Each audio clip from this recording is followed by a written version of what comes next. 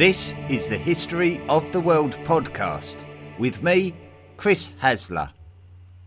And you're listening to Volume 3, The Classical World. Episode 51, A Summary of Ancient Rome, Part 1.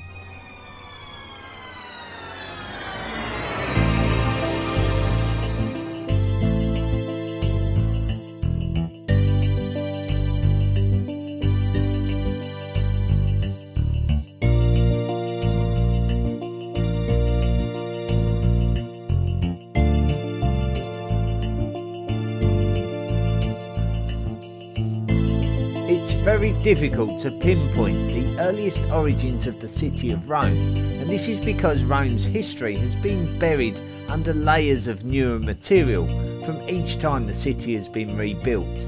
Rome's archaeological history lays underneath today's city, so a lot of our knowledge comes from written records.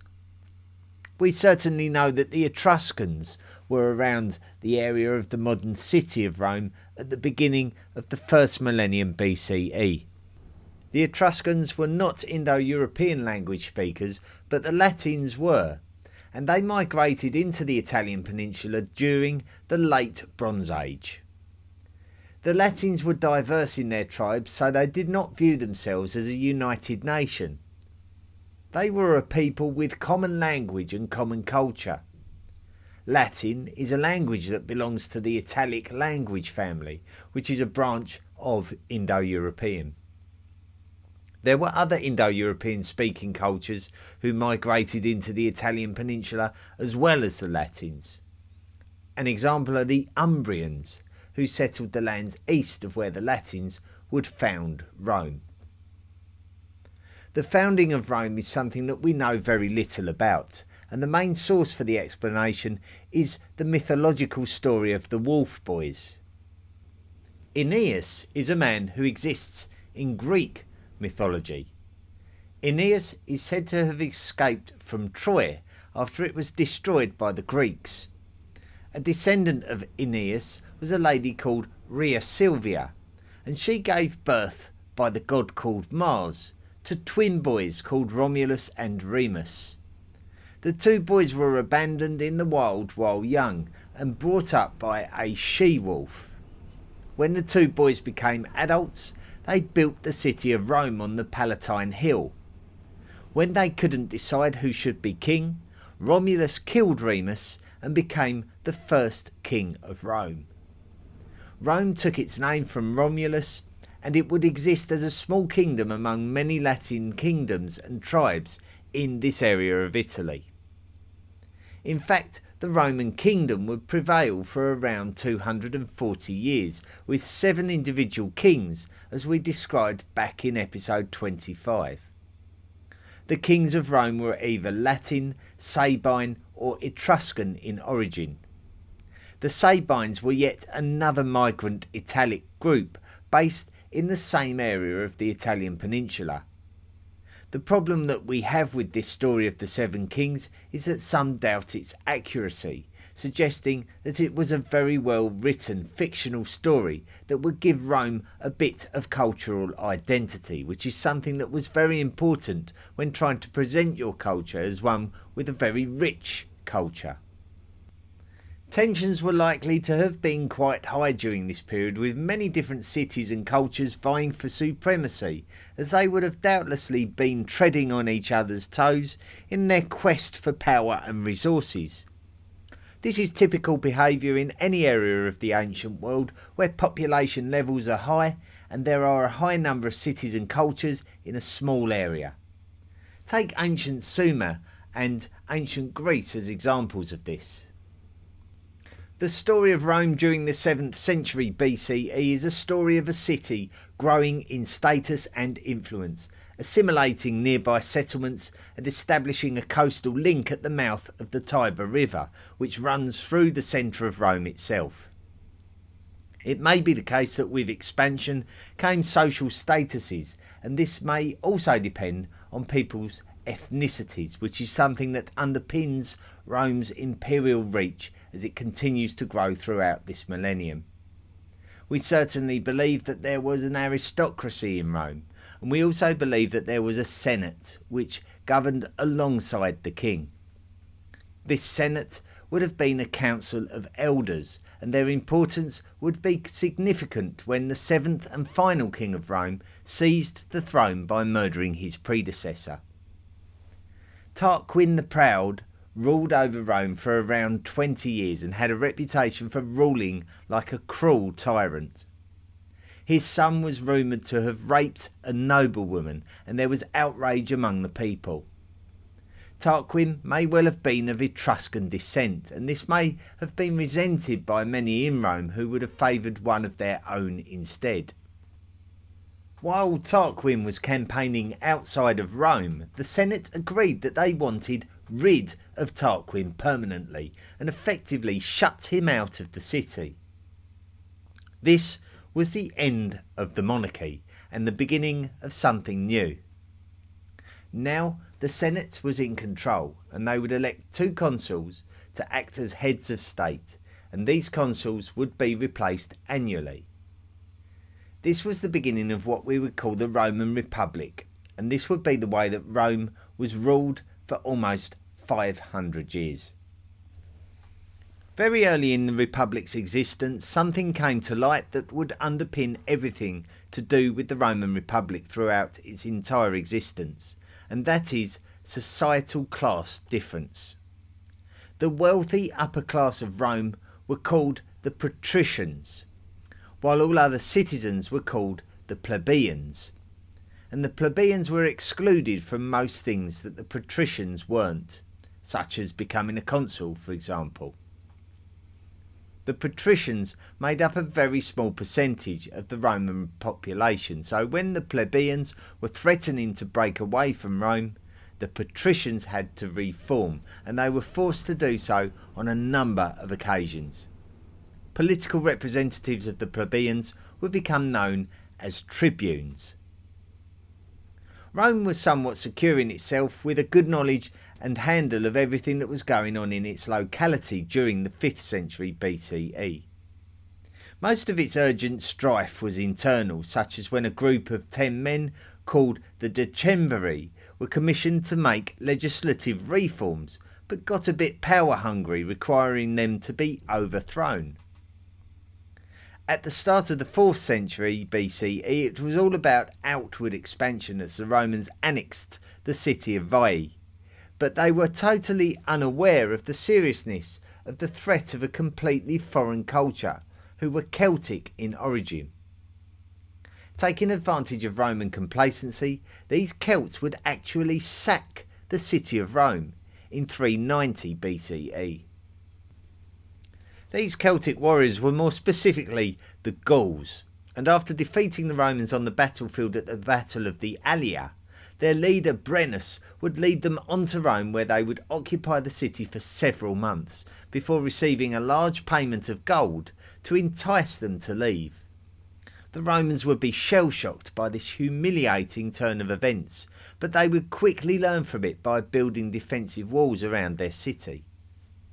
It might have been this sacking which created a feeling among the Romans that would be inherited down the generations. It was as if they believed that their best form of defence was attack, and that Rome would become stronger and stronger if it was able to take command of its neighbours, either by defeating them in battle or by taking their lands. Despite the Romans being Latin in origin, its Latin cousins who occupied the area around Rome feared for their own independence, and so the Latins went to war with Rome. It was a bad decision, however, as the Latins were defeated by the Romans and their lands were annexed, but the population were invited to become Roman citizens, which enabled them to have the same rights as the existing population. Roman annexation of neighbouring lands alarmed other tribes of the Italian peninsula who feared that they may be next. The Samnites were to the south of the annexed lands of the Latins, and tensions had always been high between the Romans and the Samnites. The Samnites were also an Italic race of people, just like the Latins and the Sabines. This resulted in a series of conflicts between the Samnites and the Romans, where the Romans attempted to colonise Samnite lands. The Samnites would be no pushover, scoring victories over the Romans, but ultimately they succumbed to Roman force and the Romans would annex the lands of Campania to the south of their heartlands. The wars between the Romans and the Samnites were brutal and ongoing for a few generations before Rome would be able to unite all the lands of central Italy under one rule in the earliest years of the 3rd century BCE. Once again, this would create a knock-on effect as the lands even further south feared Roman expansion into their own territories. The lands in the far south were the lands of Magna Graecia, settled by Greek colonisers during the preceding centuries. The Greeks of these lands would appeal to help from across the Ionian Sea, and King Pyrrhus of Epirus would answer the call and cross the sea with a large army that would defeat the Romans on the battlefield. But the losses to Pyrrhus were so high that he could not replenish his army and capitalise on his victory. Other distractions caused Pyrrhus to return home, and the Romans simply took the lands of the southern peninsula to increase their power base and prevent further foreign landings. Rome could now be considered to be a large empire with control of the entire Italian peninsula. The other large empire in this area of the Mediterranean was that of the Carthaginians. The two empires had existed with peaceful relations until now, when their empires had a conflict of interest regarding the lands and waterways around the island of Sicily. This was the first time that Rome had to consider their naval strength, whereas previously they would have only required merchant ships. Now they would need to develop a military fleet.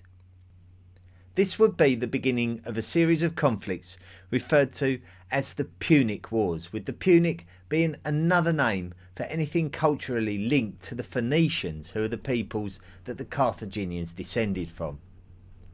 The Romans learned quickly regarding war at sea, and they were able to overcome the Carthaginians and gain control of the island of Sicily. The Carthaginians would have to head back to their heartlands in North Africa and regroup. The tension between Rome and Carthage was very apparent, with both parties understanding the importance of having control of the Western Mediterranean. The Carthaginians believed that in order to stop Roman superiority in this area, that they should try to strike at the heart of their lands, and so a young and ambitious Carthaginian called Hannibal Barca went on an impossible journey to invade the Italian peninsula. 100,000 men with tens of thousands of horses and mules and 37 war elephants made the treacherous journey through the narrow pathways of the Alps on their way from Hispania to Italy. This huge army had to march for 9 days to the top of the pass while being attacked by local tribesmen. They would have to rebuild pathways to descend down from the pass, and it may well have been that only between a quarter and a third of the entire army was successful in completing this journey. Hannibal's army wreaked havoc in northern Italy, and if the Romans were not taking this invasion too seriously initially, then they soon realised that they would need to. 8 legions led by the consuls Paulus and Varro approached a site overlooked by the hilltop at Cannae. Hannibal's army took out the Roman flanks and encircled the Romans. This would turn out to be the deadliest day in European history so far, as almost 50,000 Roman soldiers were massacred. Despite this victory, the Romans would not sue for peace, and Hannibal attempted to settle in the Italian peninsula until he could take further action. In the meantime, the Romans would plan their counter-offensive. The Carthaginians were strongest from where Hannibal had marched from, Hispania. So the Romans would plan an offensive in Hispania to attempt to gain an advantage. The Roman army was led by Scipio, who would capture the important Carthaginian city in Hispania called Carthago Nova. From there, he would command the Romans to a decisive victory over the Carthaginians at the Battle of Ilipa, and take control of Hispania, causing the Carthaginians to retreat back to North Africa. Scipio would then prepare to invade North Africa, and this meant that Hannibal Barca would have to abandon Italy and head home to defend his nation's capital city. Hannibal gambled on a large concession of war elephants in order to win the battle against the invading Scipio at the Battle of Zama. However, the elephants were freaked out and the Carthaginians lost control of them, and this gave Scipio and the Romans the opportunity that they were hoping for. Victory was achieved and Carthage was forced into a submissive position in the Western Mediterranean, and this would draw the 3rd century BCE to a close. With conquest and land came wealth, and advances in technology was evident.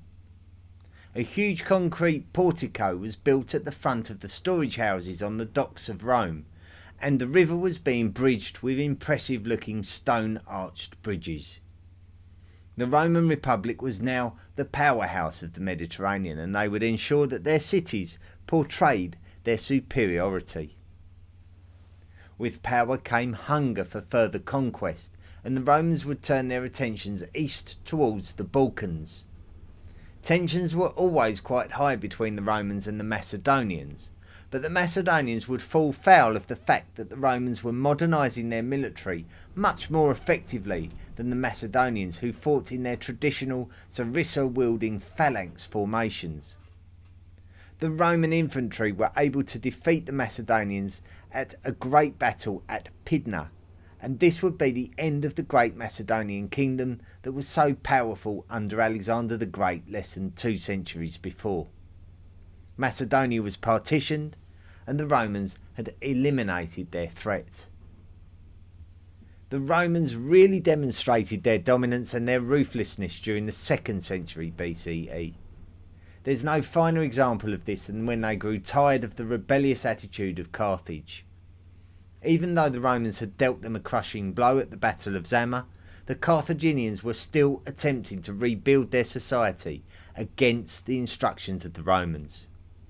The Romans first started by besieging the city of Carthage to a position of starvation. With the city weakened, the Romans would breach the walls. Their actions were shocking and unforgettable. All buildings were completely destroyed. All residents were killed or enslaved. All fertile soil was salted and left infertile. At a similar time, the Romans would besiege and capture the Achaean city of Corinth on the Balkan Peninsula. So the Roman destruction of Carthage alongside this would have brought both North Africa and the Balkans into the imperial lands of the Romans. Rome's acquisition of African lands was vital to the demand for grain and their growing population, so it is likely that the conquest of Carthage was inevitable regardless of what they did. With the rapid expansion of the Roman Republic, the very fabric of society would have to change as a consequence. The aristocracy would develop a taste for exotic foodstuffs from acquired lands, and the grain subsidies of North Africa would make agriculture in Italian lands a much harder vocation than previously. When the Republic was small, there was a social issue with the patricians effectively ruling over the plebeians, with the plebeians being treated as second-class citizens. Although this difference had been resolved, there was now a new and similar problem emerging. This time, it was a political difference which caused the regular citizens to become less wealthy, and so the restlessness of these classes gained momentum through a political movement called the Popularis. It would be the emergence of the Popularis that would irreversibly change the Roman Republic. Firstly, the Popularis movement was seen as a nuisance to the conservative Optimates who supported the retention of Roman standards and tradition. The first well-known representatives of the Popularis movement were the Gracchi brothers. The older of the two brothers, Tiberius Gracchus, attempted to ensure that the land was redistributed to the poorer citizens, but the Optimates in the Senate blocked this, believing it not to be in their interests. As Tiberius tried to publicly rally support, the Optimates organised for a mob to assassinate Tiberius. and when his younger brother Gaius attempted to continue his brother's work, he was declared an enemy of the state and was driven to suicide by those who opposed him. The fact that the poorer citizens were being given hope of a brighter future, only to see those politicians who were standing up for their cause being killed, would not create a solution, but instead would add fuel to the fire. A lack of landowners in Italy meant a lack of military manpower due to a law of requirement, so when Gaius Marius became the military commander, he would make reforms to the army from top to bottom, enabling the Roman army more freedom to prosper rather than tying it up in red tape. Marius would demonstrate the effectiveness of the reforms, with victories over the Germanic tribes in the north that had been increasingly causing the Romans some problems. Marius became a trusted Roman statesman, but tensions started emerging again between the Optimates and the Populares, of which Marius was a supporter. Tensions turned to violence, and despite a Popularis uprising led by Saturninus, Marius defended the Roman state by standing against the violent rebellion. After this time, Marius would slip back into comparative obscurity until a rebellion broke out by those Italian residents who were denied the right to be full Roman citizens based on their ethnicity. It would be Lucius Sulla who would deal with the uprising. Sulla would then have ambitions of leading a campaign against the Pontic king Mithridates VI in the lands of Asia Minor. When that duty was awarded to Marius, Sulla was so outraged that he bullied the Senate into giving this honour back to him by marching on Rome. When Sulla was away in the east, Marius would take control of things in Rome, much to the joy of the Populares. By this time, the Senate had already decided to grant full Roman citizenship to all Italian residents, regardless of ethnicity, possibly to prevent another uprising. When Sulla returned, Marius had passed away, so Sulla reinstated Optimate favour and influence in the Senate before passing away himself in 78 BCE. The next major uprising was not from the Populares or the plebeians, but the slaves under the guidance of a gladiator called Spartacus. Around 70 gladiators and slaves escaped from the city of Capua and gathered a large group before setting up camp on the banks of Mount Vesuvius. Spartacus would raid, gather and train until he assembled a formidable army fighting for their freedom. Roman generals were defeated by this unlikely gathering, numbering into the tens of thousands. Rome had to send one of its best to subdue the situation, namely Marcus Licinius Crassus. Crassus managed to trap the rebels at Calabria in the far south of the peninsula before capturing and crucifying many of them along the Appian Way, an important thoroughfare for travelling Romans. Spartacus was killed and the rebellion was ended after 3 years of pursuit. Another man fast gaining a reputation in Roman politics was Pompey. Pompey had been elected as a consul from an unusually young age before being sent to the Asiatic lands to deal with an uprising in Pontus, before heading down to Syria where he would depose the last Seleucid ruler and subjugate the city of Jerusalem. Pompey would form a political alliance with Crassus and another younger man called Gaius Julius Caesar. This alliance would be known as the First Triumvirate.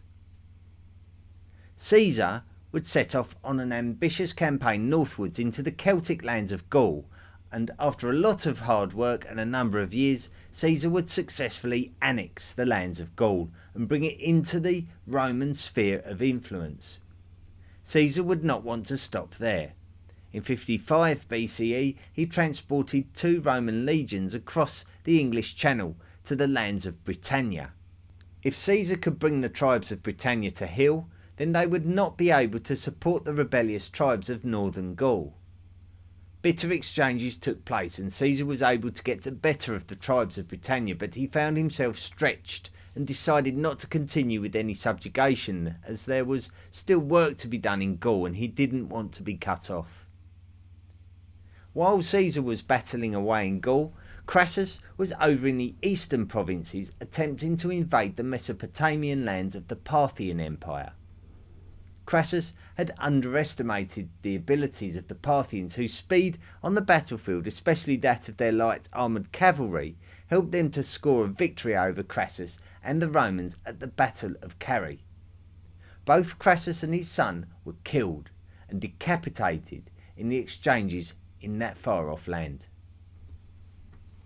Caesar would still be trying to complete the work in Gaul, as rebellions to Roman subjugation culminated in the Battle of Alesia, which we focused on back in episode 34. Caesar's army showed their incredible construction skills, a hallmark of the Romans.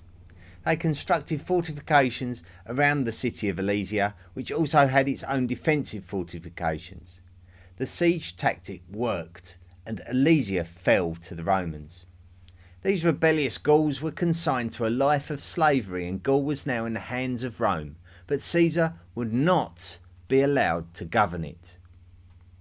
Without the steadying influence of Crassus, the followers of Pompey had grown fearful of the power and intentions of the popularis supporting Julius Caesar, and so the first triumvirate was firmly a thing of the past, and now the Senate, under the influence of Pompey, had demanded that Caesar disband his army and return to Rome.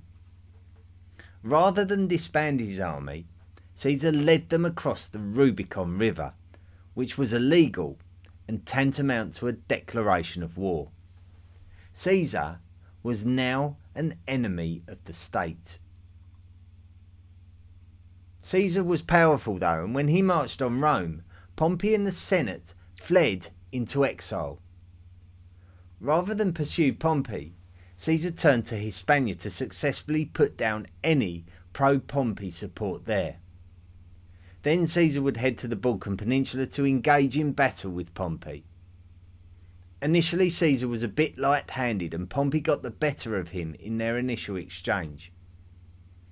Caesar was able to hold out until his ally, Mark Antony, arrived with reinforcements. Caesar's armies won and Pompey fled again, this time for Egypt. Pompey would send a message ahead of time to prepare Pharaoh Ptolemy XIII for his arrival.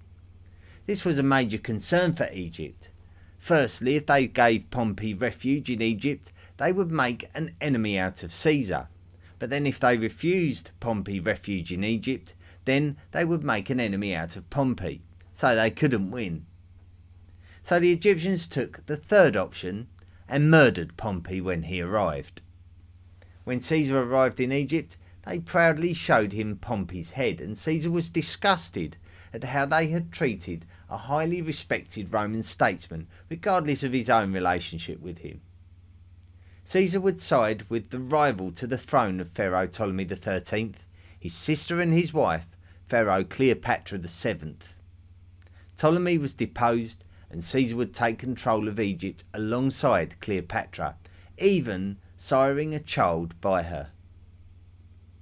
Despite the death of Pompey, the civil war between Caesar and the supporters of Pompey would continue.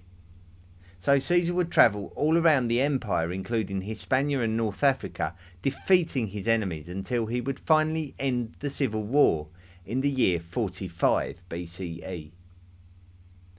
Julius Caesar was already the most senior priest of the Roman Republic, and now his dominance as the senior statesman was secured. He would make the necessary reforms to the calendar which would aid the organisation of religious festivals and agriculture, which were very closely linked in the pagan society of Rome. This calendar was so well organised with respect to the astrological relationship to all of these associated aspects that it prevailed right up until the 16th century. Certainly one of the biggest concerns about the 1st century BCE was the lessening of limitations on individual powers.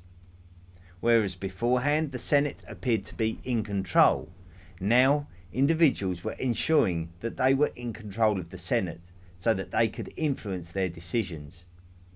When Caesar was granted the right to be the dictator of Rome for an unprecedented 10-year period, it was clearly because he had filled the Senate with many of his supporters to replace those who stood against him during the Civil War.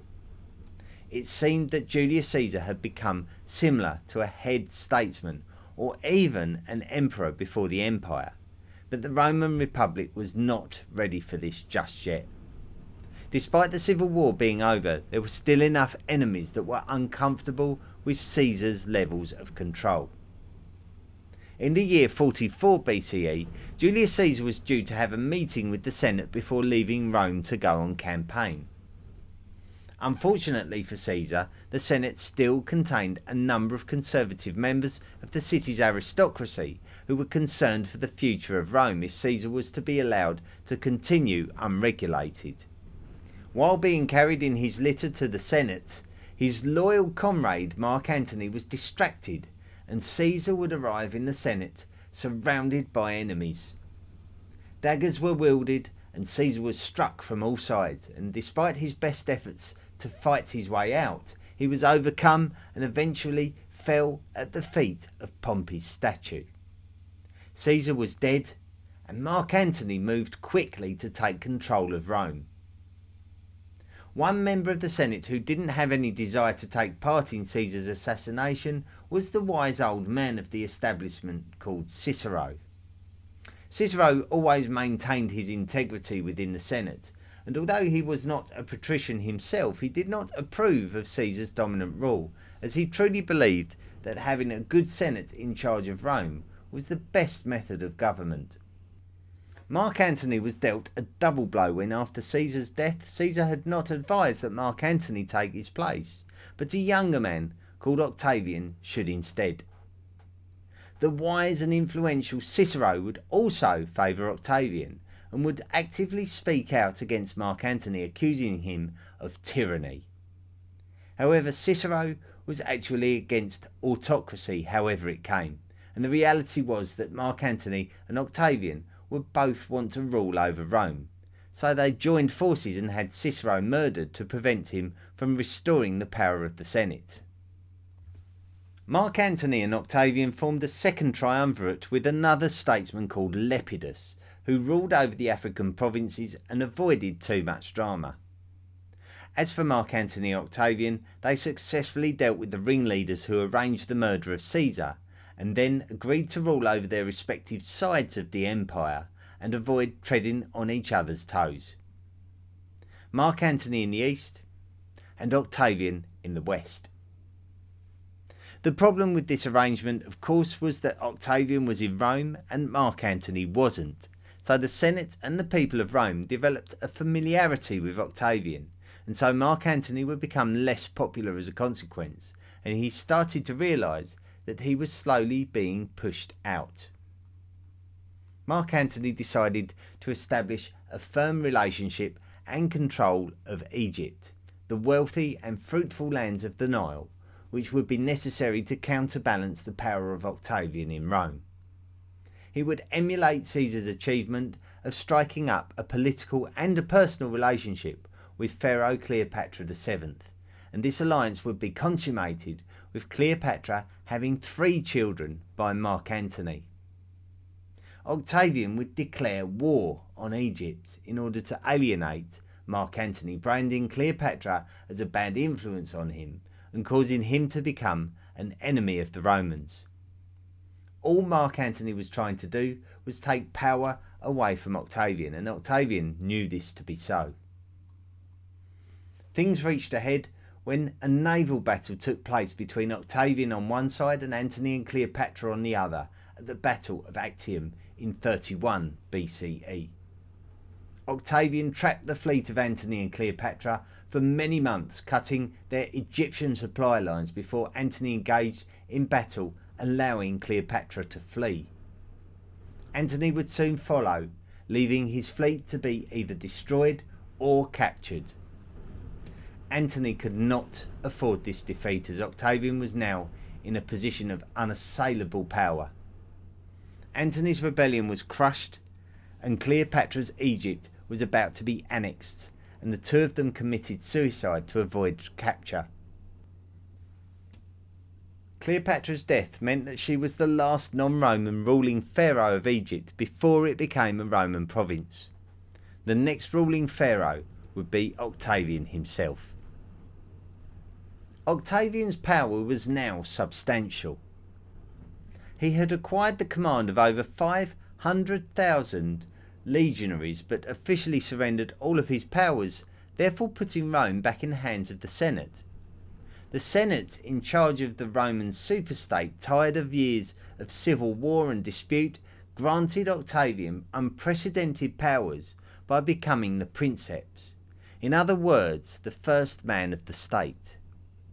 He would hold the position of consul, provincial governor, tribune to the plebs, and eventually Pontifex Maximus.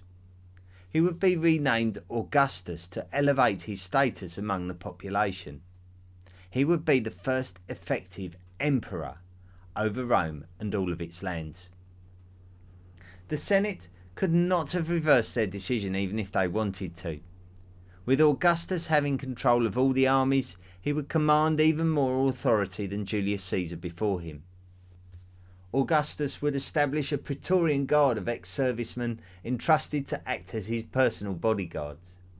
Despite all of this, Augustus ruled Rome responsibly, and so his reign can be considered as a successful one.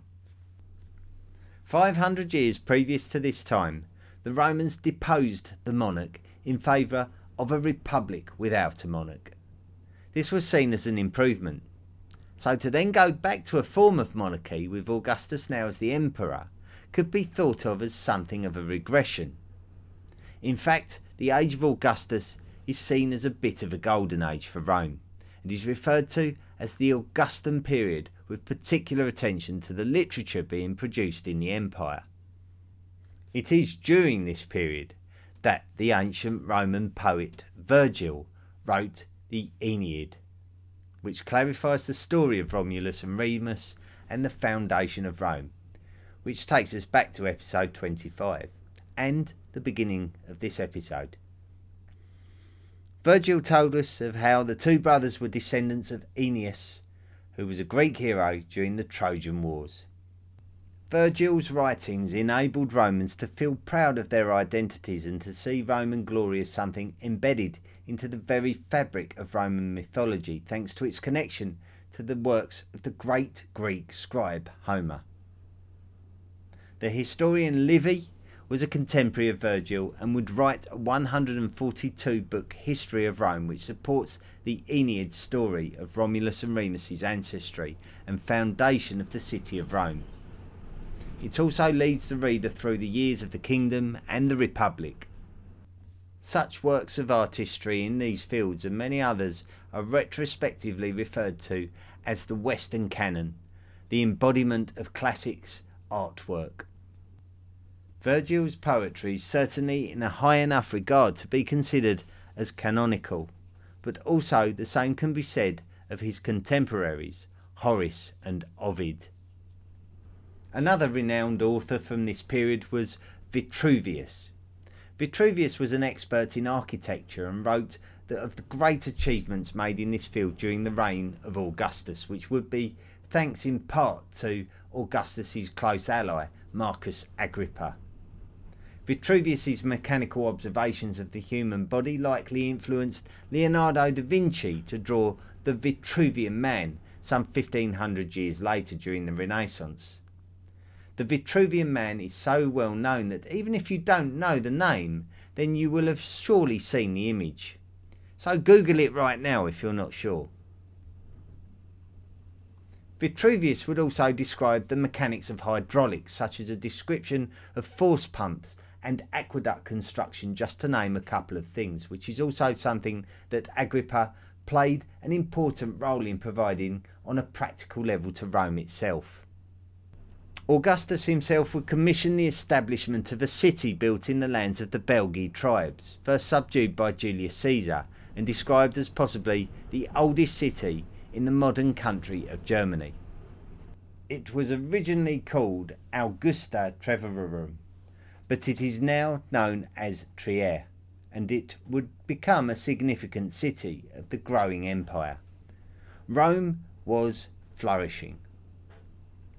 However, it was not without setbacks too, and one particular one was in the lands of northern Europe, much further north than the city of Augusta Trevorum, in the Teutoburg forest. Roman legionaries were double-crossed by a man called Arminius in the year 9, and there was a huge slaughter of Roman military in the forest. It was a great loss that haunted Augustus until his death, but Augustus's reign propelled Roman culture into the first millennium, and although there wouldn't be many emperors who could compare to Augustus during the rest of the century, his work on the Roman Empire's infrastructure meant that Rome could survive the odd bad emperor or two without losing territory or descending into an uncontrollable civil war.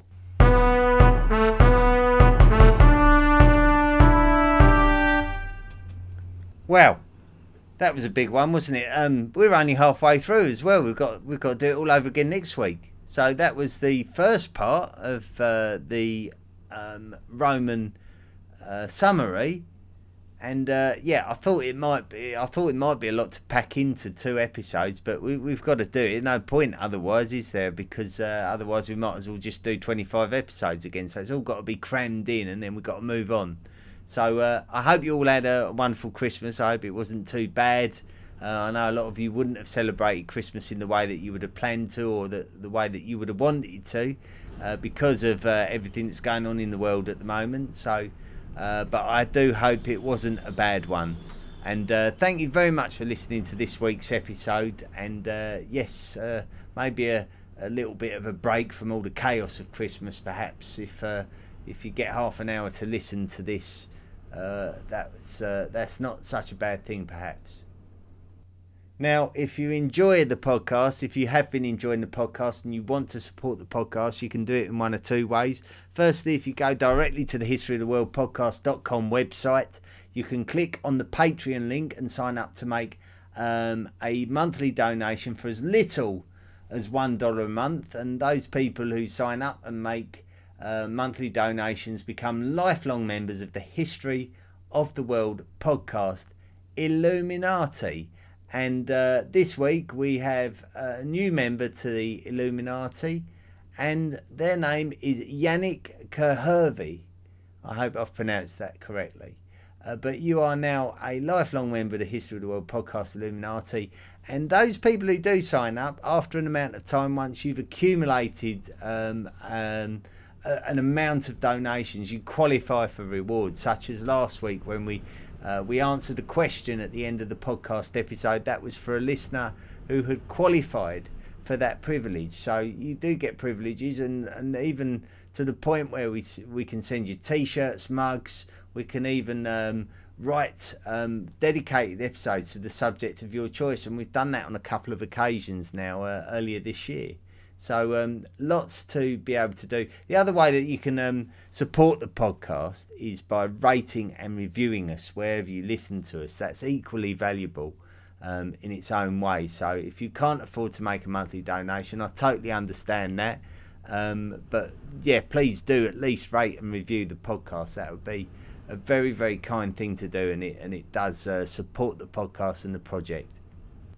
Right, let's see if I can whiz through some listener stuff here that's been sent through to me. I know I missed out last week on reading it out just because we went over time, really. But I've got I've been sent a couple of PDFs about pyramid construction and transportation of pyramid bricks by means of water, which is something I've not come across before.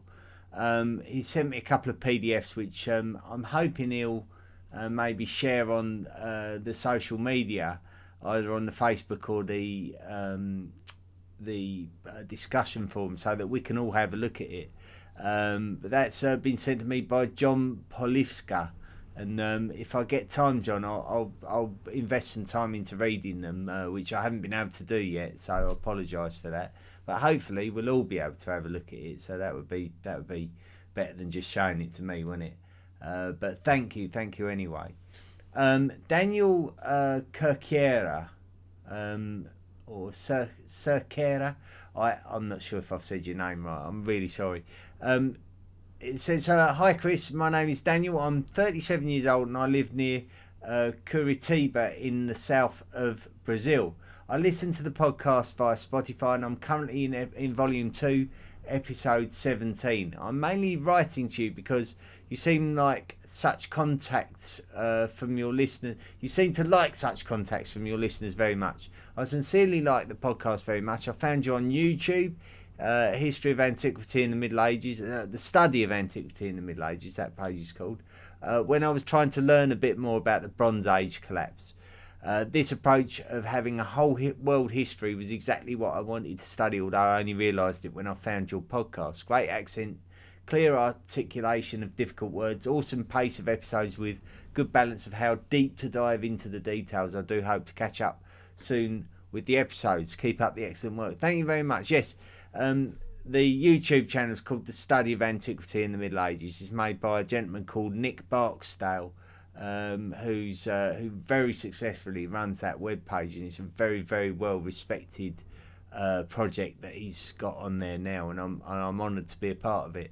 It's great that you found the project through that, and it's great that you're enjoying this world history. I think it was something that was missing from the podcast libraries, so I'm pleased that I'm filling that gap for you. Kip Schumann has written in and put, "I am enjoying your podcasts and would like to make a one-time contribution since I would like to support the work.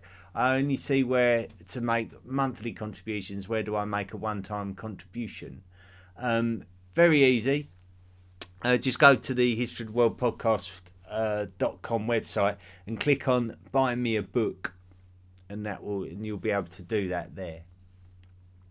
And also from Brian in Dublin, "Hi Chris, I'm really enjoying your podcast. You share heaps of fascinating knowledge in easily digestible chunks. I enjoy your style and accent and feel like we are just sitting around after dinner discussing our favourite subject. Keep up the good work." Well, look, thank you Brian, and thank you to everyone who's written in. It really does mean a lot, and it really helps me to validate what I'm doing. It's all very well me thinking I'm doing a good job, but if no one else thinks I'm doing a good job, then it's pretty useless, really. So all your messages and everything you do when you're writing is highly appreciated. So thank you so much. Philip Elsgood has written in saying, "Enjoying the podcast, thank you. I'm trying to get the maps from the website, but all I can get is a where to listen page. Thanks." I believe, if you go to the website and you click on the links that say Volume 1, Volume 2, Volume 3, not all of the episodes have got maps. But if you click on the word map, then it should take you to where there's a map that you can actually see that's associated to the episode.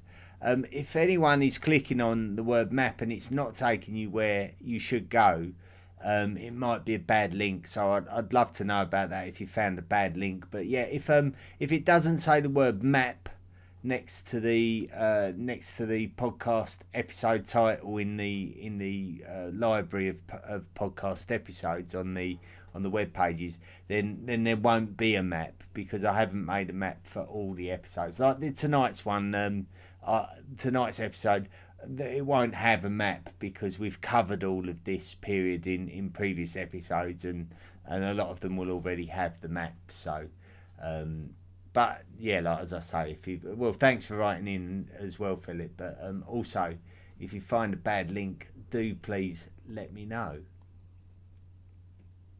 Okay, let's read some reviews. I've got a review from OKOKOOKKOKKK, who lives in the United States of America. I'm not sure how you get through life with that name, but anyway. It's 5 stars, great podcast, great show, although it would help if you can raise the sound volume. It's hard to hear sometimes. I work in a loud environment. Other than that, it's absolutely perfect. Keep up the great work, Chris. I would just say, I have had that in the past, but not for a long time. It's been a long time since someone's said the volume is low. all I would say is, if you find a particular episode that you think is too low, that I'd be interested to know, because it might be that I can do something about that. So, but likewise, anyone who's struggling to listen to any episode or thinks that there could be a volume increase or something's amiss, I'm always interested to hear about it. But thank you for that great review. It really does mean a lot when people do rate and review the show. It helps us no end. Anyway, I would imagine there's going to be other feedbacks on other social media channels, but I'm conscious that we're running out of time again. And next week it's going to be the second part of the Roman summary. Before we finally move on, which is quite exciting, we're going to move on to other cultures. So I think that's long overdue. I think the story of the Greeks and the Romans has really taken up pretty much the entirety of 2020, which I think I knew it would, when we was entering into this year. So looking forward to next year and getting into some other stuff. We're going to be going north. We're going to be talking about the Celts initially, and then we're going to be talking about the people of the steppe, and then heading further east into India, China, and then over the Pacific into the Americas, and then rounding off volume 3. So I do believe we've probably got another 25 episodes to go in this volume, so it's going to be a long old volume. But it's necessary. I think if we're going to tell this story properly, we've got to do it properly. You can't do any shortcuts. So looking forward to another sort of 24 episodes perhaps in this volume of classic world stories.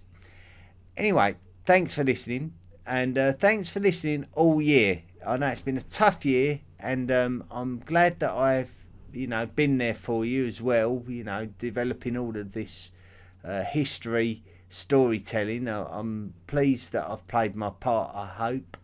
And, hopefully next year we're going to have a better year, all of us together. And thank you anyway for listening this year. It's really been great. All of your support throughout the whole year has been fantastic. So I can't thank you enough, as this podcast gets bigger and better and stronger. And hopefully we'll continue that trend next year. Anyway, that's it from me. Happy New Year, everyone. I'll see you again in 2021. And until then, be good.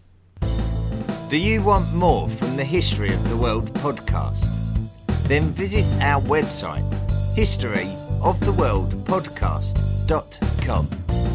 You can join our discussion forum and find us on social media. Support the podcast for as little as $1 per month by clicking the Patreon link. Email the show at historyoftheworldpodcast@mail.com. The best ones will be read out.